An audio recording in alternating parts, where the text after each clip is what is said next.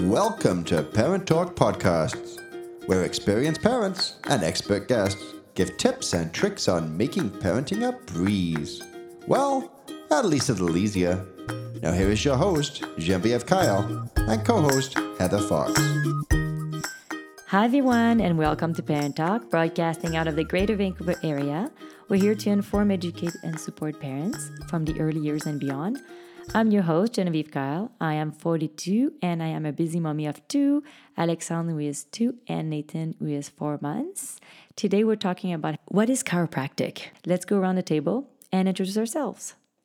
Hi, everyone. I'm Heather Fox. I'm a co-host of Parent Talk. I'm 41 years old and have a son named Hudson, who is 22 months, and I'm also expecting baby number 2. And I'm Dr.Carla Cupido. I'm the mother of 2 wild and fantastic girls, the wife of a loving husband, a chiropractor, health and movement educator, and the creator of Lioness, which is all about getting women back into their bodies through physical play to reclaim ourselves and reconnect to our sense of wholeness. Great. Well, thank you. Welcome to both of you guys here. What is chiropractic? We want to know. Yeah, well, this is a good place to start. So, in Canada, our scope as chiropractors involves the assessment, the diagnosis, and the treatment of all neuromusculoskeletal disorders. So, neuro being neurological, muscular, and skeletal or skeleton.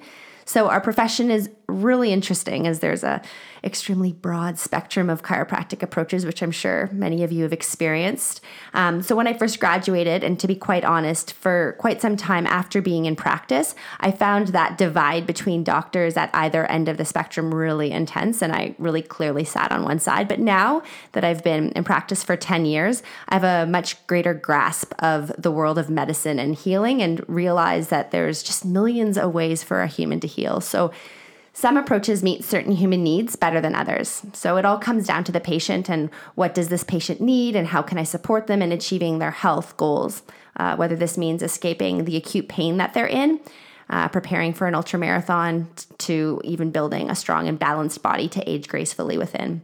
And my approach, so I check in on my patient's goals and then we work on determining where the dysfunction's coming from and how we can resolve it. So most of my work centers on the idea that movement really needs to be efficient, it needs to be balanced, and it needs to be controlled in order for us to keep feeling top drawer. And so I also add a lot of movement-based assessments, treatment, and rehabilitation. And my treatments are really hands-on, and it includes a lot of myofascial work, joint manipulations, adjustments when necessary, and all sorts of other fun tricks that I keep learning that I continue to put into my tool belt. It's a constant evolution. So how does a chiropractic diagnose someone? So we use a lot of different techniques to assess. I use orthopedic testing. I use functional movement testing and of various types.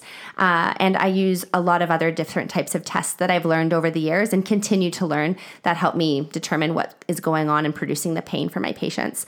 There are times that I cannot reach a conclusive diagnosis on my own without imaging. And so in that case, I refer my patient back to their medical doctor, as in British Columbia in Canada. We can't refer for publicly funded imaging, but we can get our patients into private imaging in clinics. So there are times that I'm working alongside my patients' medical doctors, their naturopathic doctors, or other healthcare professionals to determine collectively what's going on for our patient and how to manage them. And I'm really, really lucky because I work with a group of amazing naturopathic doctors and one TCM. And so many cases that we're working on collaboratively, and it enables our patients to feel like they're confident that nothing's being missed and we're covering all the bases as a team. Actually, what is a TCM? Yeah, good question. A TCM is a traditional Chinese medical doctor. Yeah. And when should someone see a chiropractor? So any muscle, joint, nerve pain would be a great indicator for seeing a doctor of chiropractic. Other reasons could be beyond pain, and they might be things like preventative care to ensure that your joints are functioning optimally from your toes to your neck, and to make sure that you continue to be able to do the things that you love for decades to come. And performance care is another reason that a lot of people come in to see a chiropractor. Have you guys seen chiropractors? I have. When I was younger, I had a ski accident and did physio, did everything, and ended up seeing a chiropractor and solved the problem. Right on. Yeah. Positive experience. For me, it was great. And it was honestly 2-3 appointments. That's it. It was not longer than that. Right on. Yeah. And you, And for you, Heather? Yeah, I've definitely seen a few chiropractors. Myself, I'm not a fan of the adjustments. Yeah. I've always been very nervous with them. I first had my first, adjustment as a child. And I guess that kind of unfortunately set me more of a negative spin on it. However, since then, I've had much more positive experiences with chiropractic care. I've been to, actually, my sister-in-law is also a chiropractor. So I have more recently seen her for injuries with a car accident, as well as I had pubic symphysis dysfunction in my pregnancy. So she was able to help me out a lot with that, which is a separation and a bit of a dislocation with my pelvis. So she was able to help me with that. And then also, so I've seen her post-pregnancy as well. And then Hudson actually saw her. She's also a pediatric chiropractor. So she's done a few extra courses to be able to treat infants. And he was probably about 1.5, 2 months when he saw her, and she was able to help just adjust slight little things. So he was able to have more ease in turning his neck and getting into good positions and that sort of thing. So we just found when he was quite little that sometimes, he could turn one way quite easily, not so much the other way. And just things happen in birth very naturally, but chiropractic can definitely even help out our littlest ones. So yeah. So true. I saw a physiotherapist with Alex because of his torticollis, but I've never seen a chiropractor with him. Yeah. Yeah. So Carla, how long do you see a chiropractor for? Yeah, so in terms of appointment times, all chiropractors would be different. I see my initial patients for 45 minutes, and my subsequent appointments are normally 30 to 45 minutes. And sometimes I'll see patients for 60 minutes when we're doing a lot of work that's movement-based, or there's a lot of body parts to work through. And then in terms of the number of appointments, this can also really vary. So every patient is so different. Some of my patients come in for one appointment, and then I really won't see them again until they're in desperate pain 2 years later, while others are really keen to work on maintenance care, and I get the pleasure of seeing them once or twice a month. So everyone has a different health goal, and I meet my patients where they're at so that we can create a plan for them that really feels good for them. And it's just because it's a team effort. Many people say chiropractor always wants to take an x-rays of their patient's spines. Is it true or? Not true that all do, but definitely there are some that will want to x-ray each of their patients. It's not something that I advocate for, but there certainly are some chiropractors that are doing that. Mm-hmm. There seems to be so many different kind of chiropractors. How do I know to choose the one for myself? Yeah, this is a great question too. I really recommend that people are talking to their friends, their family, or other healthcare professionals to find the right fit for you. We are all so different, and so an experience with one chiropractor will be very different from an experience with another, kind of like your experience, Heather. And it's literally like you're seeing a healthcare professional that is not a chiropractor in some situations. So it's really worth finding somebody that's a good fit, because just because they're a chiropractor doesn't mean they all will treat similarly. So do your research for sure. So what is the difference between a physiotherapist, an osteopath, a registered massage therapist, and a chiropractor? Yeah. Well, these days here in British Columbia in Canada, there's a lot of merging between the healthcare professionals. So I have some friends who are physiotherapists or osteopaths, massage therapists and athletic therapists, and even some personal trainers and yogis. And we're all treating our patients and clients actually very similarly. And then there are some who are just wildly different. So I would say these days it's a matter of who you're seeing rather than what their title is. Many people don't like the idea of being adjusted.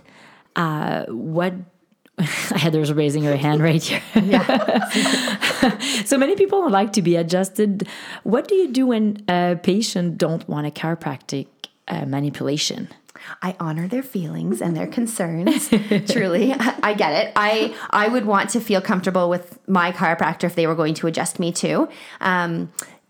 Chiropractic adjustments are similar to a physiotherapist who'd be certified in high-level manual manipulations. It would be the same thing, and these adjustments are really amazing and can be incredibly beneficial for certain issues, but they aren't for everyone, and they aren't necessary for everything. Sometimes they're incredibly contraindicated. So there are many risks that can be involved, and so I always am very, very clear with my risk profile before I decide whether or not an adjustment should be part of a patient's plan of management.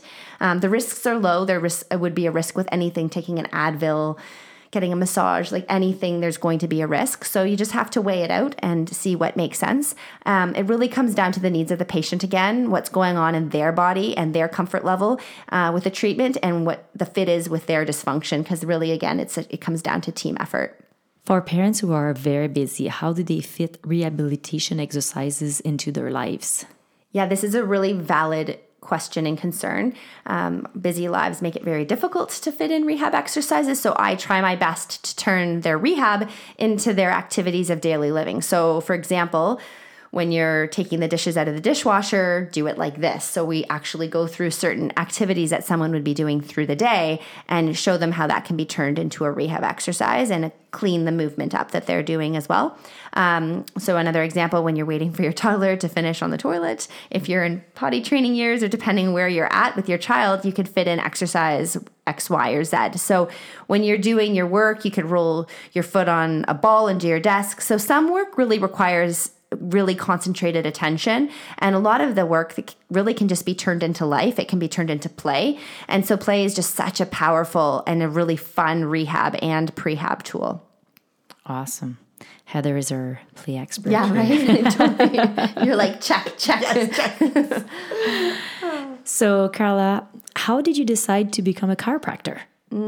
I recall this so vividly. I can remember standing in the foyer of my high school at the age of 16, knowing that I wanted to help people heal with my hands. And I also was very clearly focusing on the idea that I wanted to be a parent and to have a career where my schedule could revolve somewhat around my family. So that was a big thing for me. And then I was also an athlete. And anytime I did have some form of sports injury, it was always a chiropractor that was able to help me. So I just found it all really fascinating, the human body and the natural approach to healing.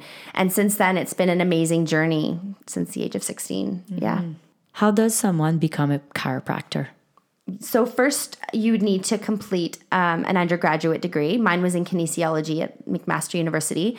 And then 4 more years at chiropractic college. So I went to the Canadian Memorial Chiropractic College, or CMCC, in Toronto. There's only one school in Canada right now that's English speaking. The other is in Montreal, which you would be very comfortable taking. Yes. The French option. Our education at CMCC is really similar to med school, actually, except for the fact that we spend much more time managing neuromusculoskeletal issues and less time dealing with pharmacology and other various medical interventions. As doctors, we need to learn about all kinds of diseases, not necessarily as chiropractors to diagnose them, but to be able to know when pain is coming from a bone or a muscle or nervous tissue versus an organ or a vascular tissue like a blood vessel. So the human mind and the human body are just so complicated. So we need to understand the overlap between the systems of our body to be able to help patients and support them in their healing processes. So, yeah.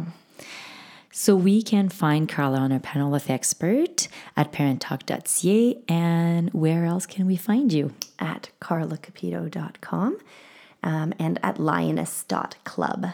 Great. So I think it's time for a conversation card. It's time for a conversation card. Every week we like to play a game. Not only for fun, but to get to know our guests a little more too. Nobody knows what the mystery card might ask. Sometimes silly and sometimes serious.